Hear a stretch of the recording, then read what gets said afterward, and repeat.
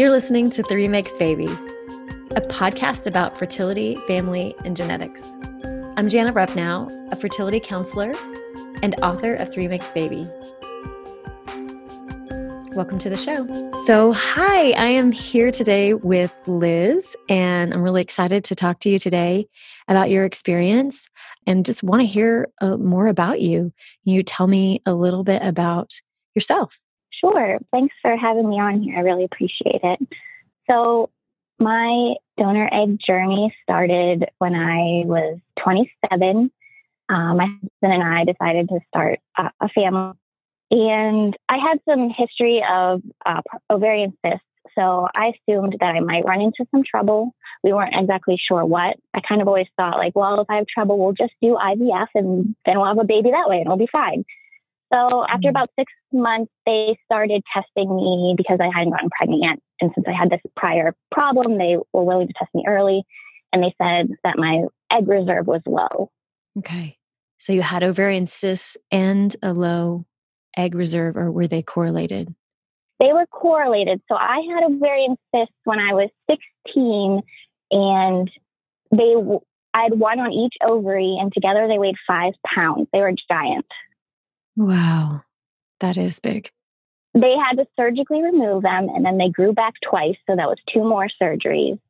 And so my ovaries were just super beat up. They were thrown in the towel. Yeah. So at that point they said, you're still young, so we'll try IVF and we'll see if it works. And it didn't. They had to cancel my cycle because I only had 3 eggs mature to a retrievable size. And they just said they didn't think it was enough to be worth going through with the retrieval. And then they said if I were to try again, they said my chance of success was less than 10% and I should consider donor eggs at that point. Okay. And this was your fertility doctor that told you this? Mm-hmm. Yeah, we were seeing a reproductive endocrinologist at our local hospital. Okay. And so at this point, you're still young. You're thinking, I have to use an egg donor. Was that something that you thought would be a possibility when you were first, knew about the ovarian cysts, or was this a surprise to you when you were told that? It was a surprise. I guess I was kind of naive, like a lot of us are when we find out we have fertility issues. I always thought I would just do IVF and it would work because IVF is supposed to work. So when I did IVF and it just failed miserably, I was kind of thrown back like, oh, so this isn't that easy after all. I thought, when you don't know about fertility and you think about IVF, you're like, okay, you just do IVF and then you get pregnant and that's it. But there's so much more to it than that. And I've learned all that very quickly. Yeah. Yeah. And so, that must have been overwhelming to get that information. Did the doctor, when he or she shared it with you, did they let you down in a way that was sensitive to your emotions, or was it, oftentimes I hear from women and men that the doctor just kind of drops it on them, and maybe there's no better way to do it, but that can be really hard to just be told they need to use a donor and then sort of like, okay, go on with your day. That a lot of people say they could use somebody to talk to after that. Yeah, I don't think the emotional support was necessarily there. It was in, what they call the WTF appointment, where they're like, okay, this failed. What can we do now? And I went into it thinking, oh, they're going to change up my meds. They're going to do something different. And then it's going to work if we do it again. But then, they said, it's a less than 10% chance if we do this again. I don't think changing meds or anything's going to work. Donor eggs is the way to go. And they kind of just were like, we're going to let you sit with this for a while and think about it. And you let us know if that's what you want to pursue. And they weren't willing to do another treatment with your own eggs or try another one? They were willing, but they just said, the chances of it working were super slim. So they wanted me to go into it knowing that my best bet was donor eggs, but they were willing to try again if I wanted to. And at that point, I eventually, when I sat and thought about it for a while, I did decide, what is the end goal here? It's a baby. And while it would be nice, obviously, to be able to pass my genetics on to a child, that's not the end goal. The end goal is just to be parents. Mm-hmm. So, yeah. And so tell me then about what happened after that and the next steps. So our clinic has a pretty small donor program. So we had to sit on a wait list for a few months.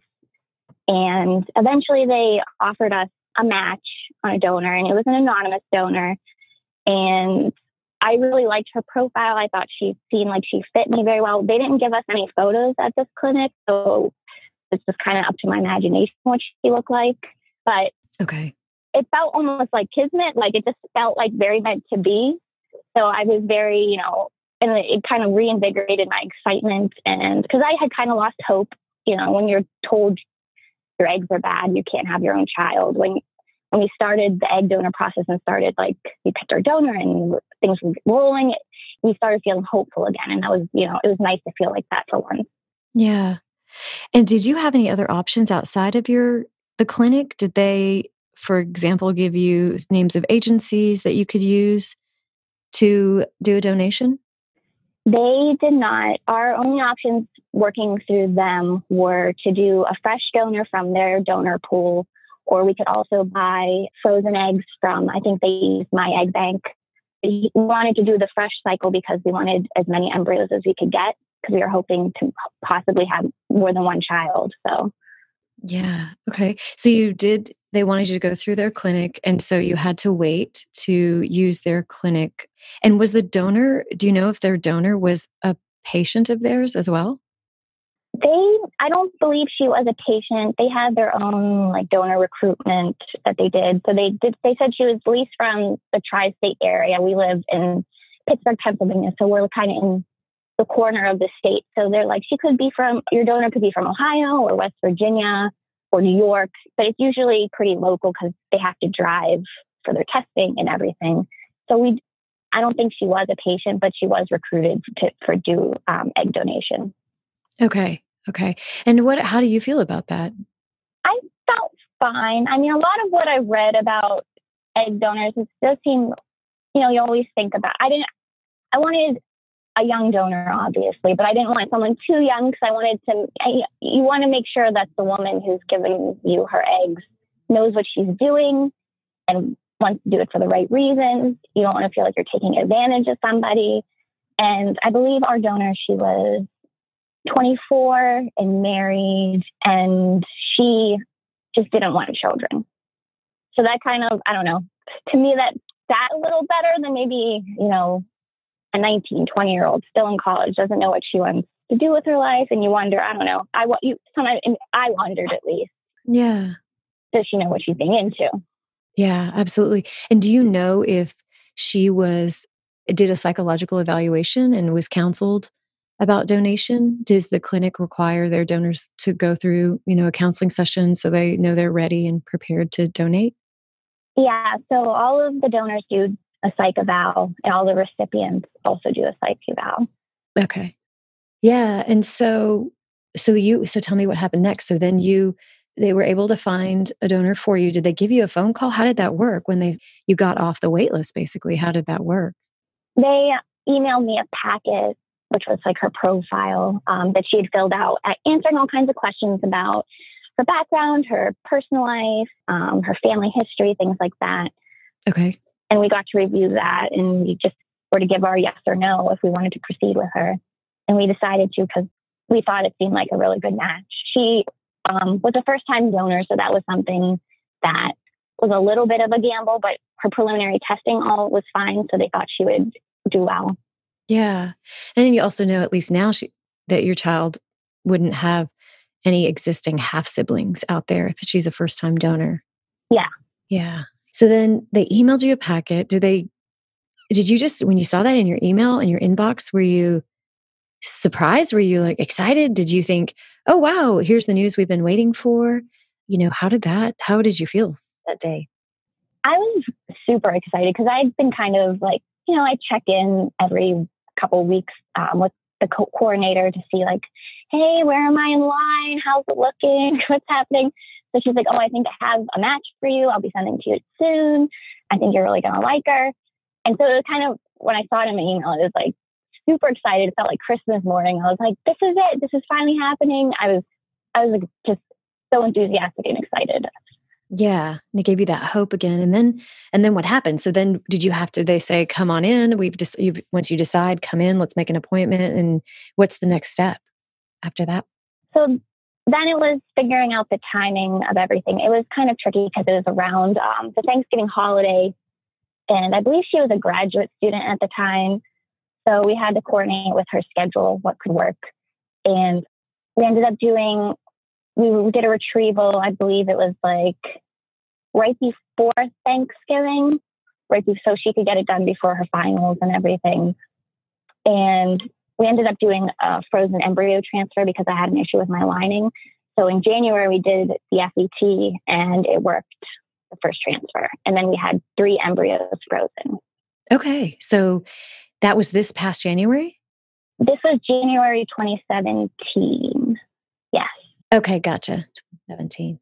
And so it worked, and the first time, and you tell me then, does that mean that you have a little one? Well, unfortunately, we lost our daughter, Violet, at 21 weeks.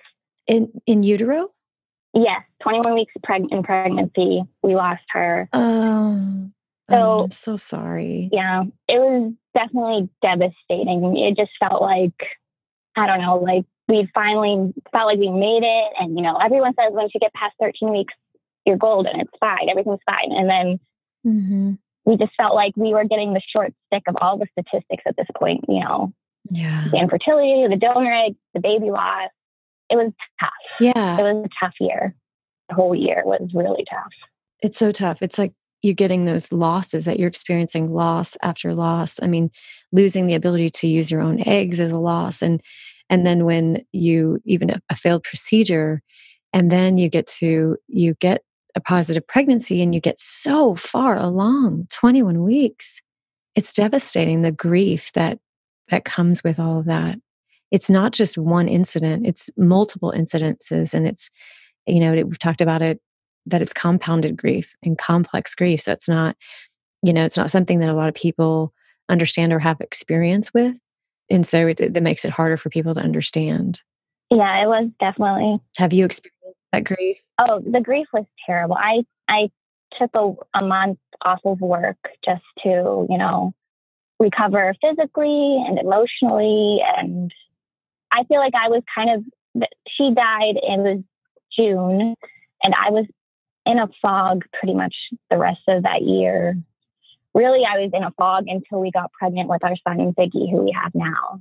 Yeah. Okay. And tell me about that. When did you get pregnant with Ziggy? So with Violet, with her cycle, we had 3 embryos left over. We transferred all of those in 2 different transfers, and none of them took. And that was kind of another grieving point for me because they were genetically related to Violet. And that was my only chance. I felt like that was my only chance. Since we used the donor, that was my only chance to kind of get a glimpse of what maybe she would have been like. These were going to be her full-blooded siblings. So there was like this weird second mourning of my genetics and her genetics and like having to move on from that.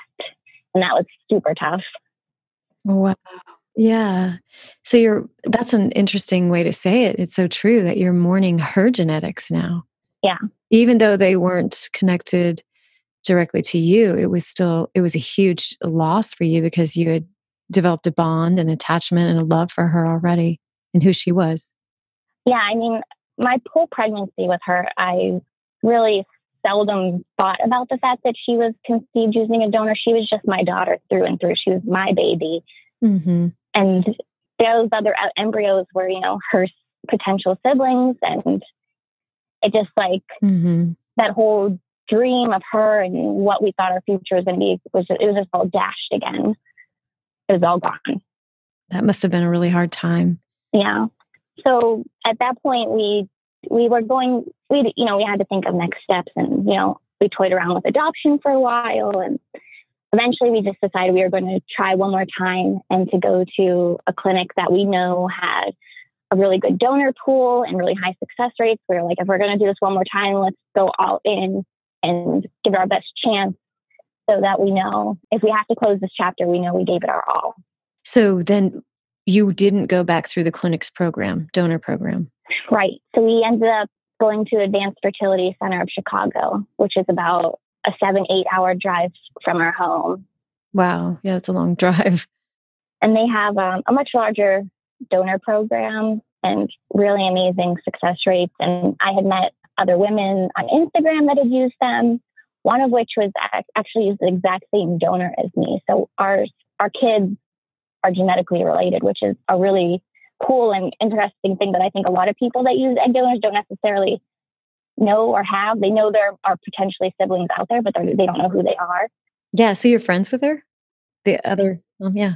Yeah, we're Instagram friends. Yeah, she doesn't live anywhere near me. I think she lives in the South now. She moves around, but yeah, she has a son and she's expecting a second son from the same donor that I used for Ziggy. So it's like this really cool like relationship that we have, that we know each other and our sons have this thing in common. And do they know each other? Have they met each other as well? No, her son just turned 2. Ziggy's only 7 months. Okay. We never really talked about meeting someday down the road, but it's something I would definitely be open to, especially if Ziggy found interest in it. But I definitely want to keep a relationship with her just so we have that and our kids have that. Yeah. Yeah, that's great. That's great that you're in contact and great that you're open with each other and that your kids might be able to know each other right from the beginning. Mm-hmm. That's really special. So, and tell me, let's back up and talk about Ziggy and you when you went through this center in Chicago. And did they have their own donor in-house program as well, or did they use a bank or an agency? So they do everything in-house. They have their own donor program where they recruit. I don't know if recruiting is even the right word, but they find donors. And then they have an online database that they give you a login for, and you can just basically search for specific criteria. Like if you really wanted to have a donor with blue eyes or blonde hair, or if you were African American or Asian, you could search for all these specific criteria and you could see what donors would come up.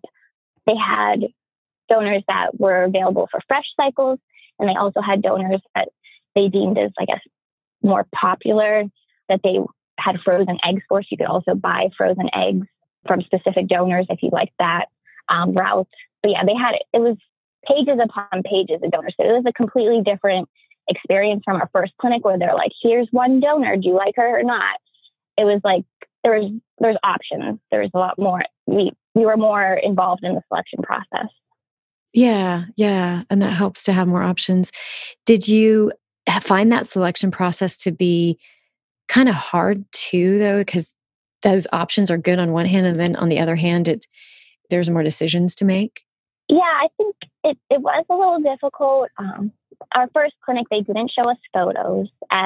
In the clinic in Chicago, they did let us see photos. We saw adult photos and childhood photos.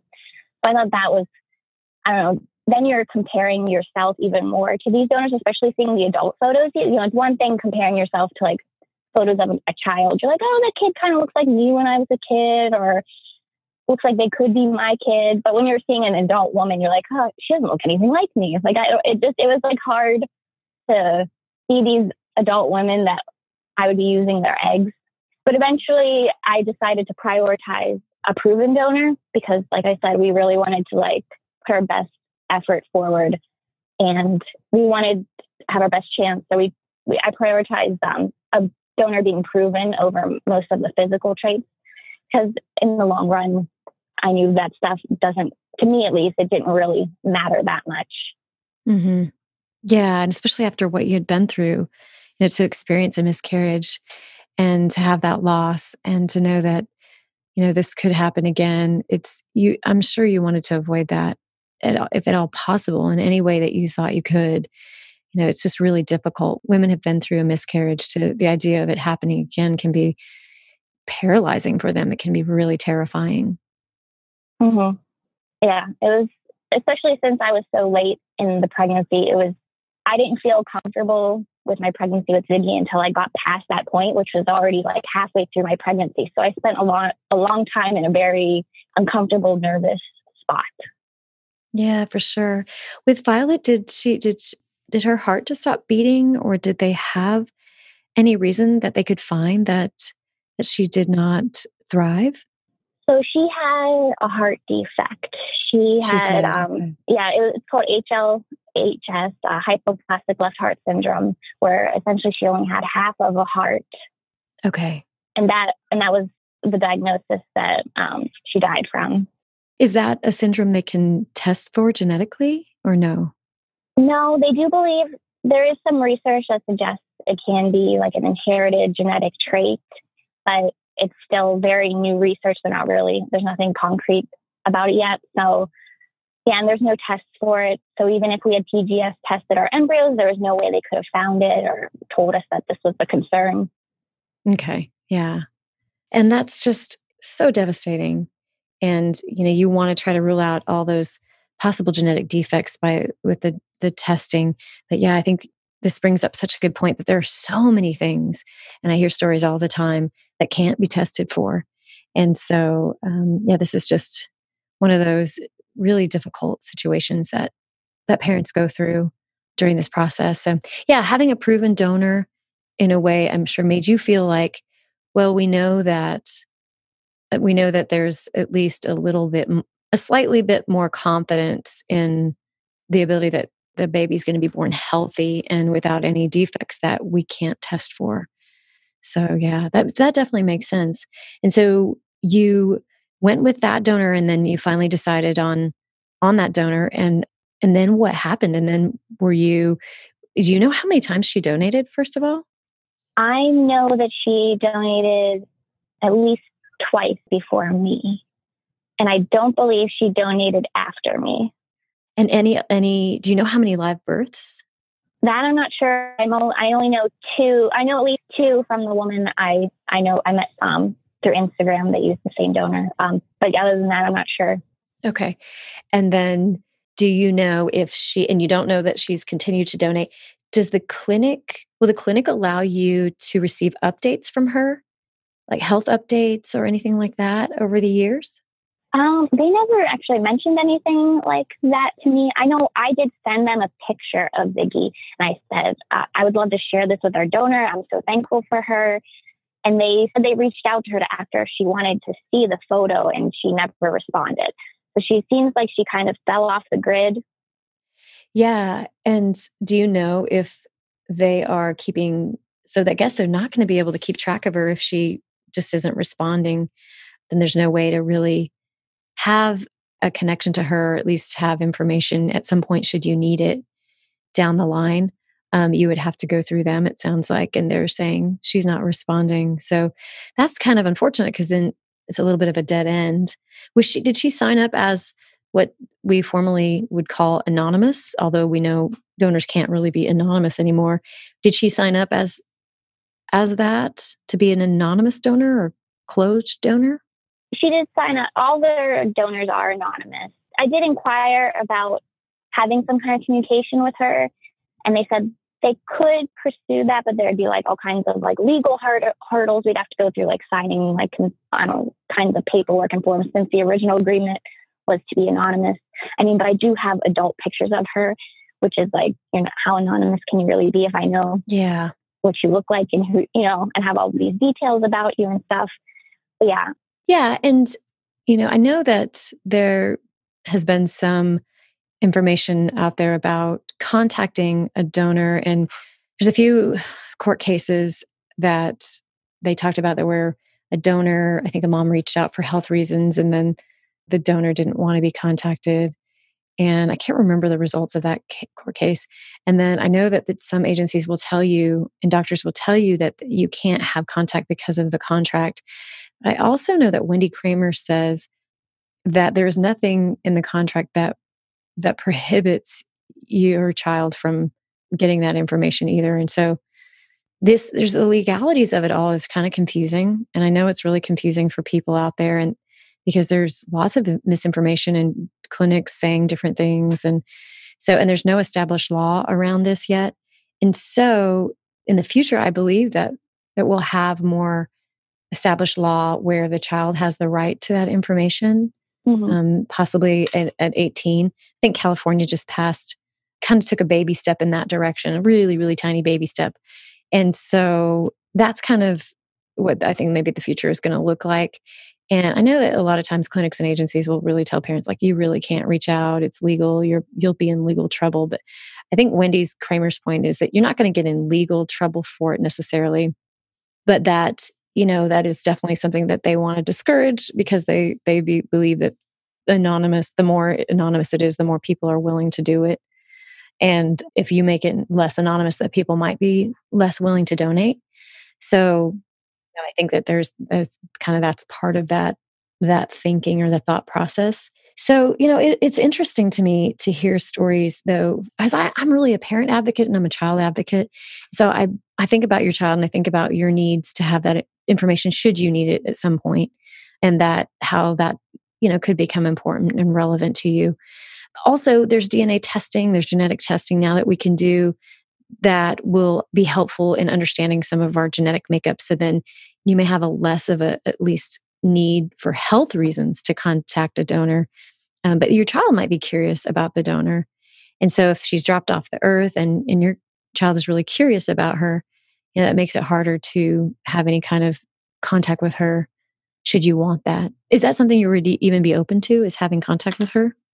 I would love to. I think for Ziggy, it would be, the best case scenario, whether he was interested in pursuing that avenue or not.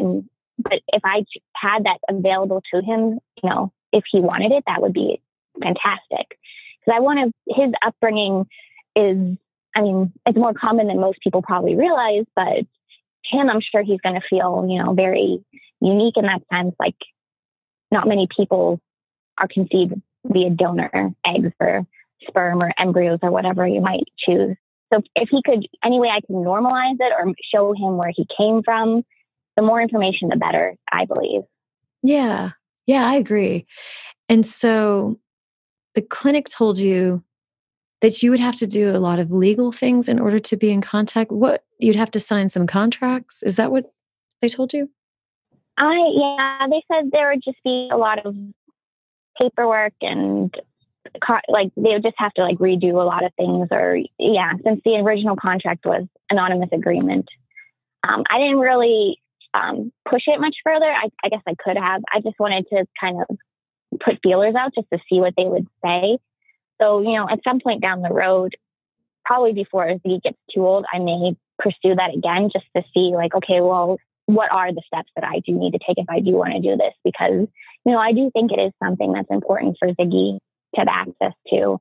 And I don't necessarily think she needs to have some kind of relationship with him or be 100% available to him. But even if it's just hey, when he's 18, if he wants to talk to you and has just questions, just we can reach out and just have that connection and be okay, now I get it. I know who this woman is, what she did and why she did it. And, maybe it could bring him some peace or understanding. Whatever I can pull together for him, whatever he might need or want, I want to be able to provide it to him so he's comfortable and okay with his story. Yeah.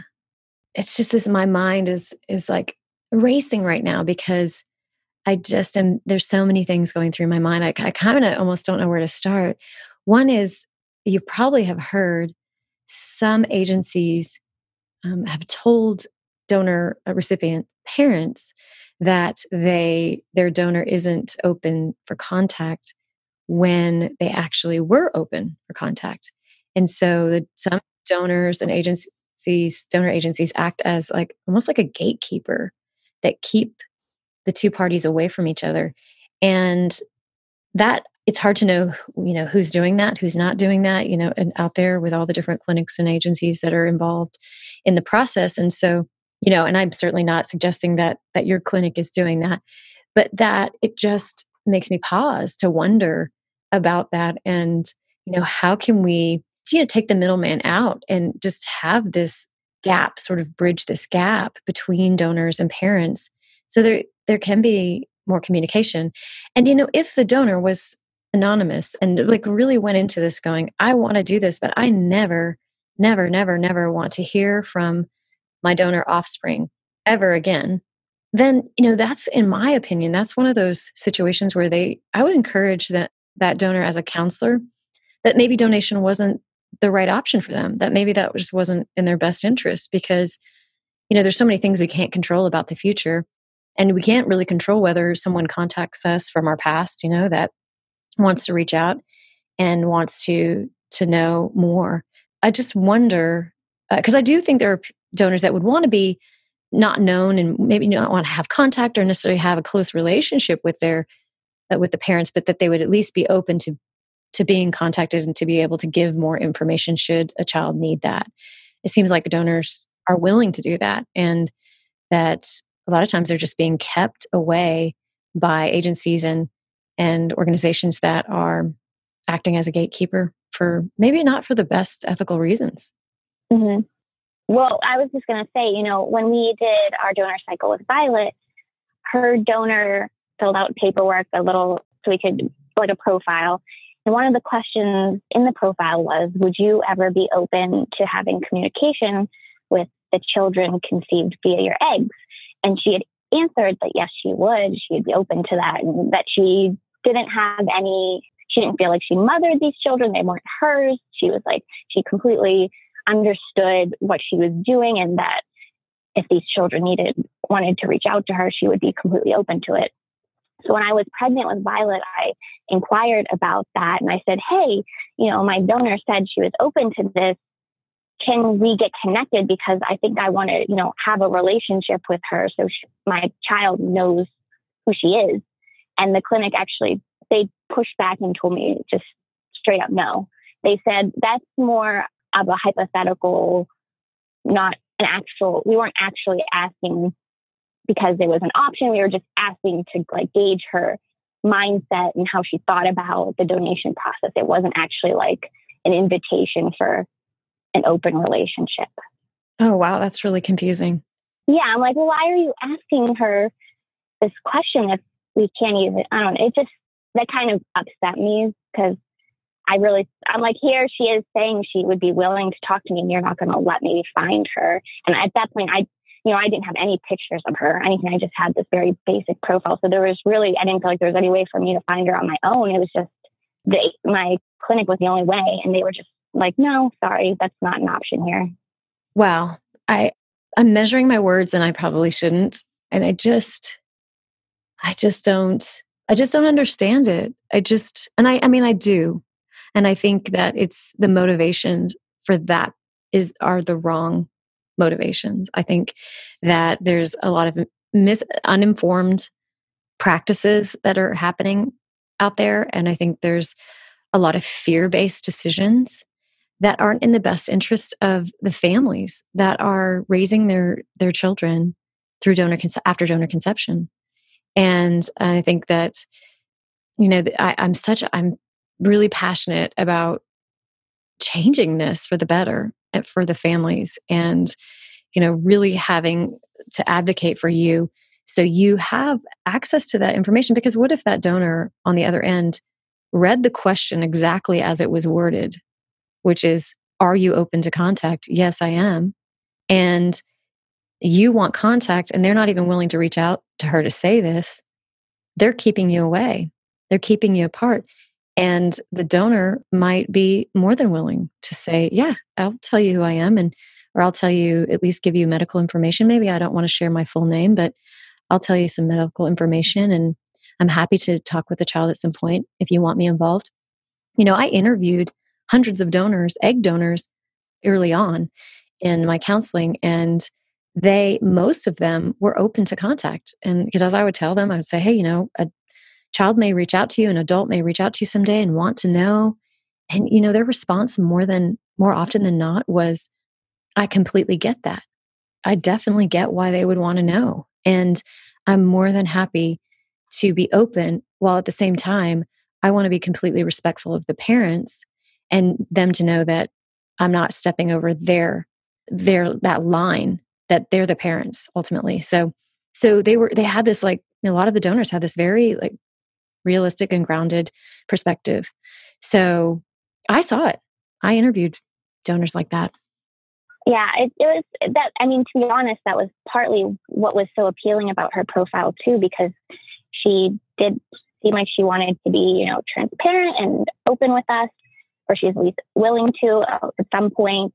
And that, it was nice to hear that she really understood, like, these eggs aren't me. These are just like cells, it's just DNA.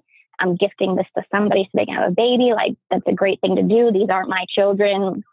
But if they ever want to reach out and know who I am, yeah, they can reach out. But yeah, the axe was put on that really quickly when I asked about it, which was a huge disappointment. Yeah, that is a disappointment. And, I'm hearing these stories more often than I want to. Let me ask you this. Do you see it as, well, like what you just mentioned, as it's just a cell? The egg is just a cell? I definitely do. I mean, obviously, I definitely mourn my genetics and, not seeing my son and myself in my son. But I just feel like when you're talking about something so tiny, like the size of a grain of sand, the only way that was turning into a human being was by being fed by me and being in my body and me nourishing it and growing it. So I definitely don't underestimate the impact I made on my son, and just the genetics of it are just such a small factor. It's just like the starter that you need to grow a human. And once it's going, it's yours. I think there was something I saw on the internet once that compared it to building a house. They said, an architect may design the plans of the house, but if you were the one that built the house brick by brick, beam by beam, you would say that's your house. You wouldn't say it was the architect's house. You would be like, this is my house. I built this house. And that's how donor conception is. You might have used somebody else's plans, but you were the one that built it. Yeah. And so do you see as like that a lot of donor conceived adults and individuals, they do see it differently than that, and that they see that, like, the DNA, since it's such a huge piece of who they are, physically, their characteristics, their traits, their tastes, and the way DNA can show up in so many ways, even though it does seem like it's just, maybe a cell, that is such a huge blueprint to becoming who we are, to, like, our preferences, our traits, our tastes, our tendencies, the way we talk, the way we walk. I mean, and so a lot of times, the parent's perspective is that, well, it's just a cell. And even the donor is like, it's just a cell. But then the child themselves is like, it's more than that. It's so much more than that, because it's who they become in a lot of ways. And of course, you as the parent and as the carrier and being pregnant with the baby has a huge say in that as well. With, like you said, epigenetics, the time that baby spends in utero, we're finding is so impactful on their life and their future. And so that's one of the benefits of being able to carry your baby, is that you get to have that impact, and how you parent them impacts them too. But then there's that huge piece where they're going to be different based on that blueprint, that DNA blueprint that makes them who they are too. And so sometimes I know, just from being kind of I'm the voice that's in between, and the donor conceived groups or individuals, I should say, and parents, is that I do hear that some donor conceived individuals they take offense to the idea of when parents say, well, hey, I built this, and I am the reason that this baby came to be.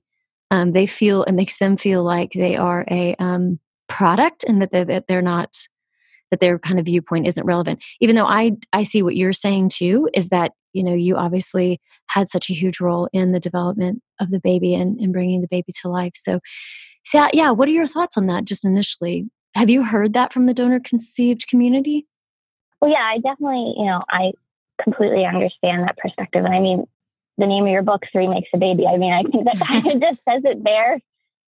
There's three people involved in the picture, and they all have a very important role, which is why I want that transparency for Ziggy to be able to have some kind of connection with his donor, because I do understand how that's definitely an important aspect of his story and his life, and a lot of the things the way he might think or do, and the way he looks, all that, very well could come from her. And I just want him to know, to have that understanding of himself. Yeah, I see the value in that, definitely. Yeah. And listen, there could be some donor conceived adults that kind of don't feel as strongly about that, and then just they think that, I mean, my parents are my parents, and yeah, I have my DNA, then that's what makes me me, but I don't necessarily feel the need to reach out to my donor or connect with my donor or know where it came from, that I'm okay. So there's so many different perspectives under that whole umbrella of being donor conceived, and so many different stories and so many different, situations. So it's really hard to speak and say one thing, but I do know that that can be kind of a tricky area that intended parents find themselves in, especially I've seen online on Instagram, if they say things like that donor conceived individuals can really take offense to it. And so, I just wonder if there's a way that we can help. Words can be clumsy, right? And words are clumsy. And I know that the intentions behind what people say are often different than what's coming across. And I think that's the pitfalls of social media is that we fall into, is that maybe we read into something and we read into it wrong, or we don't know the person behind it, and we don't know their heart, and we don't know, what they really intend. And so we take one statement and and people make a judgment about that. And I think that's happening a lot in this area. Don't you see that too on social media? Oh yeah, definitely.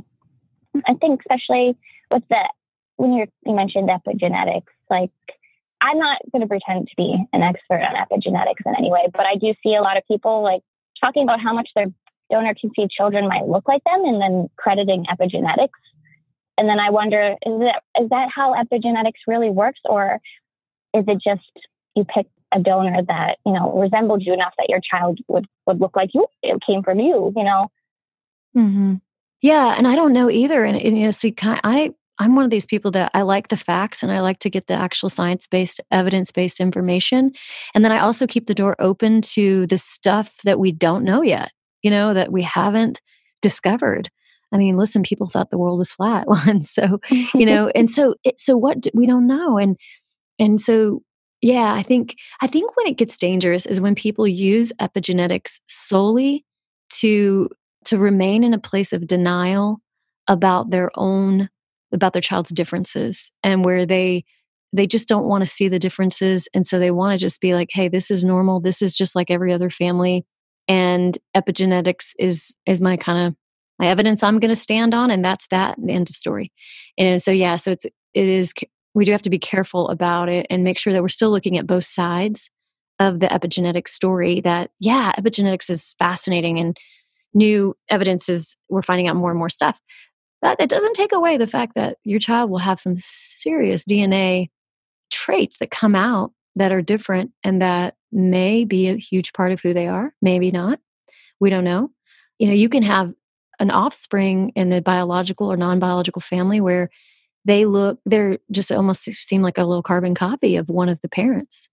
And Mm-hmm. then, more than not, it's you don't have that, but you can have that. And then you can have, a donor who donates a gametes, has an offspring out there, that they don't raise, they're not parenting, they're not the parents of, that looks just like them. And then they may go on to have their own children then that look less like them. So, that's one of those weird situations where DNA kind of plays a little trick in a way.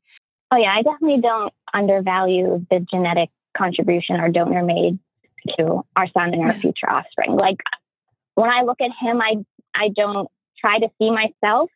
I see Ziggy, and I know he came from my husband and the donor, and whatever traits and things came from which of them, I'll never really know. But I don't want to undersell my own contribution to him. But I know it wasn't, the genetics that built him up. Like that's not me. I can't take credit for any of that. No, but you can for the fact that you carried him, and that you're mothering him, and that you're his parent, and just the legacy that you give him with that. I was in session with someone the other day, and they were talking about their family tree and their legacy and the bloodline that went with their family legacy. And when we were talking about the things, there were things that were definitely genetically inherited throughout the family, and you can tell they had been passed down for quite a few generations. But then there were also things in their family that had been passed down that weren't genetics, that were more behavioral, and that were patterns, ways of communicating, and even dysfunctional patterns that were passed on that weren't solely attributed to genetics. And so those are family legacies too. And they're not all negative, some are positive too. So it's not just family is so much more complex than just DNA, and so that's when people think, well, I'm not going to pass anything on to my child if he's not genetically related to me. That's not true because you definitely can and you definitely will. And your stamp, so to speak, will be there forever on your child. Our interview didn't end there. Liz went on to tell me about the memory of her daughter, Violet. I knew I wanted to, talk about the loss, how I valued my daughter Violet's genetics, even though she was donor conceived, and how that was. I love that. Another type of genetic loss for me, losing the rest of those embryos from her cycle, that was something that was, that's important to me to remember and to share with people, I don't know, she might have been conceived by a donor, but, she was my daughter. And I don't know, it's just, I think it's not necessarily a unique situation. I know a lot of people use multiple donors and have miscarriages and have baby loss, but it's something that I don't think a lot of people discuss. Yeah, it's so true. You know what? Do you think that you could find healing by connecting with your first donor and expressing to her how much you loved Violet and that was a piece of her too, and that you could carry her memory on the two of you somehow? Yeah, if I could reach out to her, if that was a possibility to connect with her, I think that would definitely be nice. I know the clinic was very careful not to tell her that I had lost a pregnancy because I think they didn't want to spook her from donating again. Oh, no, that's not fair. She needs to know that her babies could have this genetic condition. Yeah, so I don't know if she was ever notified, but I know when I got the diagnosis, I reached out to them and was like, hey, this is happening. Can you ask the donor if does she have a history of heart problems? That wasn't necessarily disclosed in the profile, but maybe I say this and this triggers something oh, you know what? My grandma did have this heart defect, but because I guess, studies show that all these heart defects can be connected in some way. They just manifest differently when they're combined with other genetics. And, sometimes you get a really, mild condition. Sometimes you get something super severe like Violet did. But they were very we don't, we're not going to reach out to her about that. Well, and it's definitely not on your husband's side. Not that we know of, no. And it also might also be something that isn't necessarily in either of their histories. And it can also just be something that kind of just happens. Not everyone that has a heart defect has it in their family history, but there is sometimes that connection. Yeah. And it just seems like it would be such good information for the donor to know too, that this happened. I mean, this could be life-changing for her. And so, yeah, I don't know. It seems like there's an opportunity here for a connection if that's be something you would want to pursue and just for some healing and to, again, you'll always have Violet in your heart, and to know that, there might be Violet might have half siblings out there, and maybe it'd be healing for you to be able to meet them and to know, and it'd probably be very emotional and very difficult too, but there's such intense grief and just those moments where we can connect with what we lost and find some peace and find some joy and find something, a silver lining, a rainbow, something that came from it, that Violet, maybe her time here was short, but that, her half brothers, her half sisters are out there, and you can enjoy the life that they are living, or at least be able to see that in them. So yeah, it's definitely something I think I should maybe look into. Well, it'd be fascinating to know if you're able to find her and how that goes, and how that conversation happens. And hey, you know what? Now I'm really dreaming. Maybe we find her and we get her on the podcast and we talk about it. Wouldn't that be something? That would definitely be. Have all three of us. Oh my gosh, that would be so beautiful to carry that on in Violet's memory. Thank you so much for coming on today. I really appreciate it. Thank you for having me. This is nice. Yeah, absolutely. Have a good one. You too. Bye.